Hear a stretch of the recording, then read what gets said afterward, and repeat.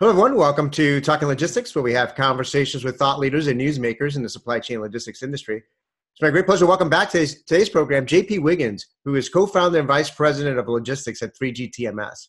And today we're going to talk about Amazon brokerage and Uber Freight, why 3PLs and brokers need to evolve and innovate. Now, for the past few years, there's been a lot of discussion about whether Amazon was turning into a 3PL and about the Uberization of freight. Well, today there's no doubt that Amazon is a 3PL as the company continues to add, planes and trucks and freight services to its portfolio of logistics capabilities.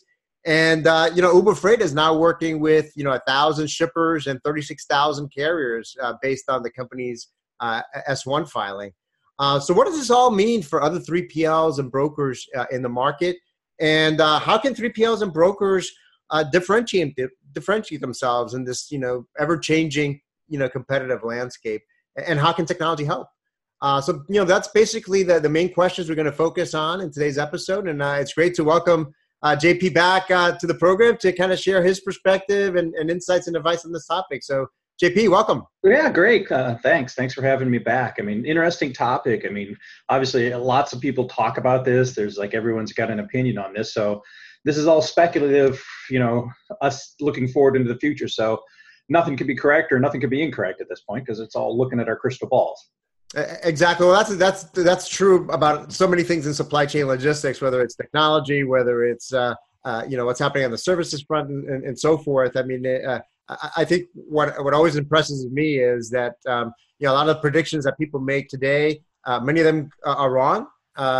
And then a lot of the things that actually do end up happening, no one even foresaw, today. So I think it's, but it's interesting to talk about it. And certainly, this is a topic that, as you said, certainly in the first half of 2019, both Amazon and Uber Freight have made news, with implications for the third-party logistics industry. So maybe as a way to get started, I mean, why don't you maybe summarize a little bit about what these news has been, and then what's your take on what each company is doing? Sure. So I guess starting off with, alphabetically, Amazon brokerage. What is interesting about Amazon brokerage is they've announced this in April, and if you want to go to Amazon brokerage website, there's a brokerage website where you could go and get real-time quotes for freight originating and finalizing in the Northeast. But aside from that, what they've actually are doing is they're locking up truckload capacity. They're hitting a lot of, let's call it not the mom and pop carriers, but maybe that mid-size fleet. And they're locking up that capacity exclusives for the Amazon distribution network.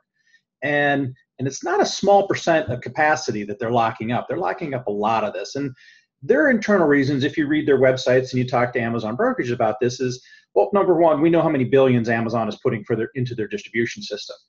And they have growth plans. And one of their growth plans, the eggheads in Seattle have determined that one of the things that's going to restrict their growth is carrier capacity in North America. And that's going to be a substantial issue. So their idea around this is to lock this up, to lock this capacity up by giving carriers dedicated loads. Now, with the excess capacity, they've created this company called Amazon Brokerage, which is acting, it's called a brokerage company, but it's acting more like a carrier to a shipper or a 3PL. So if you're a shipper or 3PL, you can hire Amazon Brokerage to move your loads. They've been reported that they're operating marginless. I don't know if that's true or not, but we know that the prices that they're giving, and it's both spot quotes as well as contract rates. So they're selling contract rates. So you can go lock up a contract rate if you want, and they'll come into that. So it's an interesting lack of capacity that's happening. And let's come back to that in a second after we talk about Uber Freight. Uber's doing a different business model. Uber obviously doesn't have a distribution network they're looking at, but we know who Uber is. From the personal capacity, their idea is to lock up that mom and pop carrier, that small carrier. And they've done well. What was the numbers that you just quoted there? In their S1, they have 30-some thousand carriers or so that they're using with, which are mostly, small carriers, 10 or less trucks. But that's something that, it's not new. It's not an exclusive offering. There's a lot of folks that have done digital freight, Landstar and C.H. Robinson. Some of the few others have apps that are out there to lock up drivers to get freights. But this is Uber. Your small mom and pop, they know this. And especially there's something that I picked up on is there's a lot of minority type carriers love Uber because it's a very minority friendly, very language friendly to, groups that just, maybe are forgotten about. So it's a different way for a mom and pop carrier to get the load boards. And interesting enough, they get paid right away. Or, I think it's within 5 days. So the whole factoring process for a truckload, small truckload carrier just goes away when you get paid in 5 days. So anyway, this leads us to what's going to happen to us in this industry. And a reasonable, significant portion of truckload capacity in North America is getting locked up. What's that going to mean to us? And I think that's how I'm coming at this question. I'm not so much, these digital behemoths are coming into our industry. Well, that's a known thing, but hey, they've locked up capacity and they're going to lock up a big piece of it. And what does that really mean? That's how I was kind of trying to approach the question. Yeah, no, those are all great points. I mean, when I look at Amazon and certainly that question about, are they becoming a 3PL? And then that, that's been known for a while, years now. Yeah. I mean, obviously, even with just their Amazon fulfillment, I mean, they've been doing that for many, many years on the warehousing side and the fulfillment side. For me, when I look at it, is like, what's, Amazon likes to talk about this is that a lot of what they do is driven by that customer experience, right? They don't want to, they got burned several years ago because of this lack of capacity, right? With the parcel carriers. And because just the rate of growth of e-commerce has just, exceeded, the physical capabilities that some of these other partners have. So they've kind of taken matters into their own hands and building out all these logistics capabilities.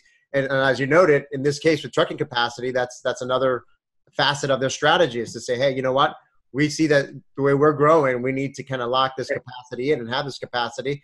And then what do we do? Hey, we can now that we have this capacity, we can resell some of this that for backhauls or in other cases. And then Uber Freight, same thing. I think they're addressing part of the market that has long been ignored or continues to be a challenge, which is that smaller owner operator. How do you bring them into that fold? How do you bring that visibility to that segment of the market? That is the largest segment of the trucking market, which is over 500,000 of these guys. Yeah. So yeah, exactly. Well, that visibility that you were talking about was exactly right. If you think about it, even with the ELD mandate, you still can't track that mom and pop carrier. You can't track them like you can with somebody that has an ELD because there's so many thousands of different ELD types of providers. But Amazon's got that locked out. Uber Freight does. I mean, Uber Freight, the drivers running the Uber Freight app, they know right where he's at. Location services are on. So Uber has an API. You can know where your trucks are at for all those mom and pops. And that's another little e-commerce benefit that's, that's kind of being unnoticed, which we're going to hit with. Right. So my main takeaway is that I think both these players are basically, in some ways, waking up the 3PL and brokerage industry. And then that's been happening for some time now. Certainly you've got the very large players that have been, investing in technology all along and all that. But I think generally speaking, I think what the Amazons and the Ubers have done is to say, look, technology is going to play a greater role in this industry moving forward.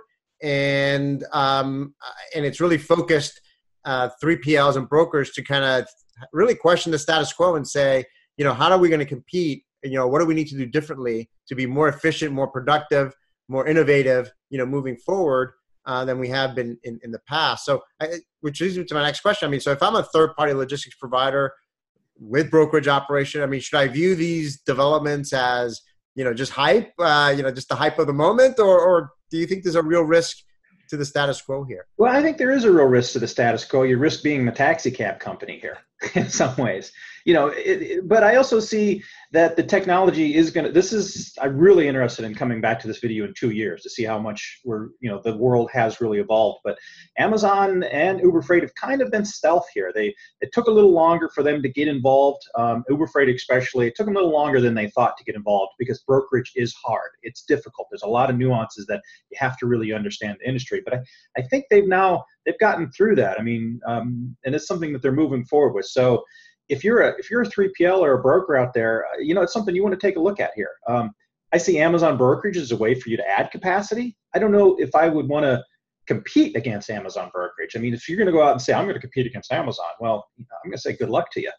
You need to come up with your own service. You need to figure out what is your own technology stack, what is your own fulfillment model, and what is your own differentiator. But summing it all up in one line, I think technology is still going to play a key role. So you need to look at your own tech stack.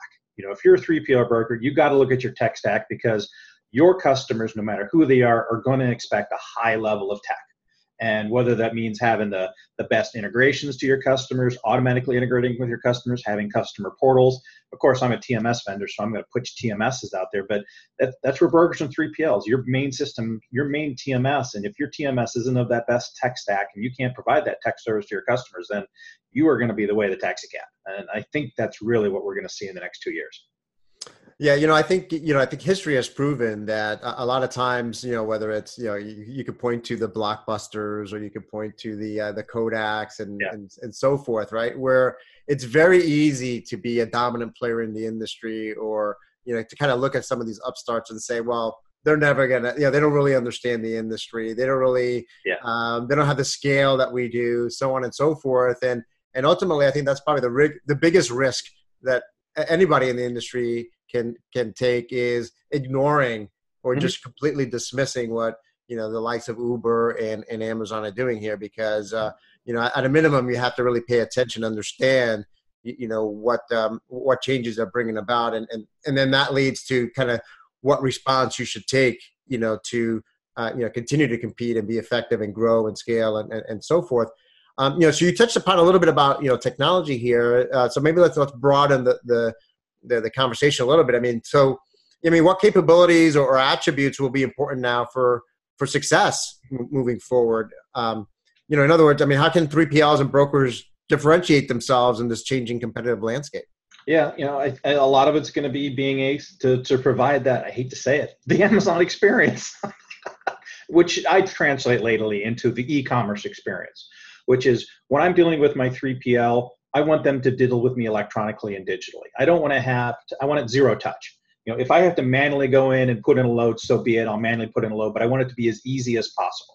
I want then the 3PL to manage that whole transaction seamlessly, but I also I need to expect that high level of service. I need to know freight visibility, but I also don't want to be alerted whenever there's a problem. I want to be alerted on true problems. I want the 3PL to take care of things as much as possible. No touch. That's kind of the thing that we're running into, is that I'm a shipper. I want to focus on being a shipper. Cost is going to come into the component here also. And this is the one that Amazon Brokerage, if they're operating marginless or operating at low cost, and they're able to directly broker to the shippers. They've already locked up Colgate, Anheuser-Busch. They first went after a couple of really big shippers to build out this network, to build it. But now they're targeting that SMB shipper. That's what they want to do. They feel they're going to growth is that mid-sized shippers where most of their growth is, and 3PL themselves. They will, co-broker loads through a 3PL. So that's something they're willing to do. So it is going to change the world. So if you're that 3PL, you need to figure out, why does my customer want to stay with me? And you got to ask yourself that question. What can I do that'll keep my customer? And you can't just rely on cost anymore, because that cost isn't the driving factor. If you're just going to rely on cost, then you're going to lose that battle. Yeah, that's a great point. I've done research over the past couple of years, actually for many years. But if you went back a few years ago, let's say 5, 6, 7, 8 years ago, and you talk to logistics executives, and they could be from shippers or 3PLs, and by far the number one thing driving innovation, or where they were focused on was all on cost, right? It was all about cost minimization or competing on cost and so forth, because it was a very cost dominated perspective. And sadly, I think there's still a lot of companies that operate right. that way. But the trend that we've been seeing over the past few years is that for the more progressive and innovative companies, is what's driving innovation. It's not cost reduction. It's enhancing that customer experience, right? They're starting to compete on customer experience. So you talked about at the beginning of your comment there, what do they need to do? Well, it's to compete on that Amazon experience or that customer experience. And I think you're right. And I think that's where, obviously technology, plays a role there, because technology is one of those enablers that makes it easier to communicate, makes it easier to interface with your company, to provide that visibility that, we all talk about. For me, I've always said that 3PLs and brokers are in the technology in business intelligence analytics business as much as they are in the moving freight business. Do you agree with that? And and it's not just the cost side related to it, even though cost is always kind of important. That customer service we talked about, but it actually makes a full circle right back to cost once you start bringing in the business analytics, business intelligence. And we sometimes go too crazy thinking you need to slice and dice and all this. No, you just need scorecarding for 90% of what you're trying to do. So if you're able to do good scorecarding with your customers and provide your customers good scorecarding on carriers and brokers and performance and lanes, that then turns into cost savings. So it's a roundabout from the good side, which is, yeah, you need to improve the customer experience, but at the same time, you're generating great data for BI scorecarding, and that then, completes the cycle. Then use that scorecarding data in your operation. So it kind of makes that whole, okay, then you can call that machine learning if you want, if you automate that. But that's really what it comes down to, is being able to improve your operations with better data. And that's what your customers are looking for. So, it's very interesting because we just did, on the research arm of our company, right, Indago, we just did a survey of our supply chain executives. And the survey was, are your carriers scorecarding you? Uh-huh. And are they sharing that information with you? And because there's a lot of, we've written about that, and there's certainly a lot of press about that. Surprisingly, albeit we have a relatively smaller community, but surprisingly, not that many shippers are getting that kind of feedback from their right carriers and 3PLs. And the comments that we received was that they would welcome that for the same point that you mentioned there, because it would help drive continuous improvement for them, right? We all talk about wanting to be a shipper of choice for carriers, but they need that data. They need that feedback from the carriers and the right, the 3PLs to understand where they should be focusing on so they can attack those problems. Well, even like your fulfillment centers, your let's use regular terms here, your warehouses that are picking up and delivery. Uber's now ranking those. The driver ranks those facilities, and they're now starting to publish those results. So, if, let's say Uber really gets really big here. You have a 5-star facility. 5-star facilities get drivers right now. It's 1/5 the time of a 4-star facility. So, and if you're what's determining between a 2 or 3 or 4-star facility on Uber? Well, it's basically detention times. Did they get them unloaded in time? Where the facility is clean. It's the things that you don't think about as a shipper, because as a shipper, you force it on your vendors and customers and stuff like that before. But if you're getting good scorecarding, you're saying, well, my facilities are good or my facilities are bad. But it's where you can improve. You improve your facilities, reduce your demurrage time, get your carriers loaded in and out. Well, they can service you faster. If they can service you faster, they can charge you less rates. And then in the world now, that's becoming, with Uber Freight, if you got drivers that are making selections, do I haul your freight versus somebody else? You may be picked to choose a higher cost carrier because you didn't get your load covered. Yeah, absolutely. So it's that visibility, that data. And obviously that's where, a TMS comes in, right? Because a TMS, in many ways is that hub of, that repository of so much valuable data and insight that if you're able to mine that data, that becomes valuable for shippers, becomes valuable for the carriers, and becomes valuable for the 3PLs and the brokers, right? Mm-hmm. And that's what we do on the TMS side, is bring together the order data from the order management system, the warehouse data, bring together the carrier data, bring together the cost data, bring together the finance data and the customer data, and bring it all into one data model. And then, cleanse it. That's a big piece of what we have to do, is cleanse it. But then you put your business intelligence on top of it. So, we're kind of excited to see what's going to happen here with the Amazon brokerage and Uber Freight, because it's another method. It's almost like it becomes another method of transportation for us, but it gives us more data. And it's like we're just dying this. The owner operators, we haven't been able to get data from them. We know when they deliver, we know when they pick up. We lose them in transit, and it's just another data point to have. And so it's kind of exciting to us. More data. I just love it. So. Yes, I think what it'll do is, unlock, as we've just talked about it, unlock opportunities for innovation, unlock opportunities for continuous improvement, mm-hmm. unlock opportunities to really strengthen relationships between all the stakeholders in the ecosystem here. JP, we're running short on time here. So, as a way to wrap up, in light of Amazon and Uber and others, what they're doing in the market, what actions should 3PLs and brokers take today to respond, effectively? And conversely, what's the biggest mistake they can make? Ignoring what's going to happen here over the next 18 months. What Uber Freight is doing is not new. It's something, but it's now starting to gain traction. If it gains significant traction, then we don't know if Uber Freight's going to co-broker to a broker. We know they'll let 3PLs and shippers book loads to them, but if you're a broker, how are you going to deal with that? And the same with Amazon brokerage itself. If they're able to broker marginless or at small margins of costs, what's that going to do to your market? If you're dealing with selling to small mid-sized shippers and that's your primary market, you're gonna struggle, because a significant portion of our capacity is now getting locked up by these two big companies. And if they've got that capacity locked up, they're going to be able to rule. So in terms of thinking about competing on customer experience and competing on technology, I mean, you talked about another thing is really just kind of taking a step back and looking at the technology stack that you have and looking at what you may need, where those gaps are between what your customers are expecting and you don't have a long window. Competition is and where you are today. Yeah, right? You really need to look at that now. I think your window of opportunity for looking at your tech stack and making sure that you're going to be ready for this next generation is now. Now's your time to actually make that decision. And otherwise, you're going to be that taxi cab. You're going to be sitting there looking, why don't I get freight? Or, why don't I get freight anymore? Why aren't people calling me anymore? I mean, now's your time. But the window isn't long. I mean, like I said, 2 years, I'm really curious to see what happens to our industry in 2 years because it's about to change. I don't know where it's going to change and how it's going to change, but I guarantee you it's changing now. It's going to change very significantly in the next 2 years. I think that's the best quote because I think you're right. We never quite fully know exactly how it's going to change and what the future is going to look like. All we really do know is that it's going to be different 2 years from now. It's not going to be manual. That's it. If you're planning on doing things manually in the next 2 years, you are a taxi cab. I mean, that's what I could tell you. So great, our biggest protection. So. Great. Well, like we always do in these episodes, we always just manage to get the conversation started. Certainly, we've put out a lot of ideas out there, and certainly, I think it will be interesting to take a look back at this episode 2 years from now and see where we were right, let's say, or where we veered off course. But anyway, JP, as always, thank you for making the time to be with us and kind of share your insights and perspective on this exciting topic. Great. Glad to be here.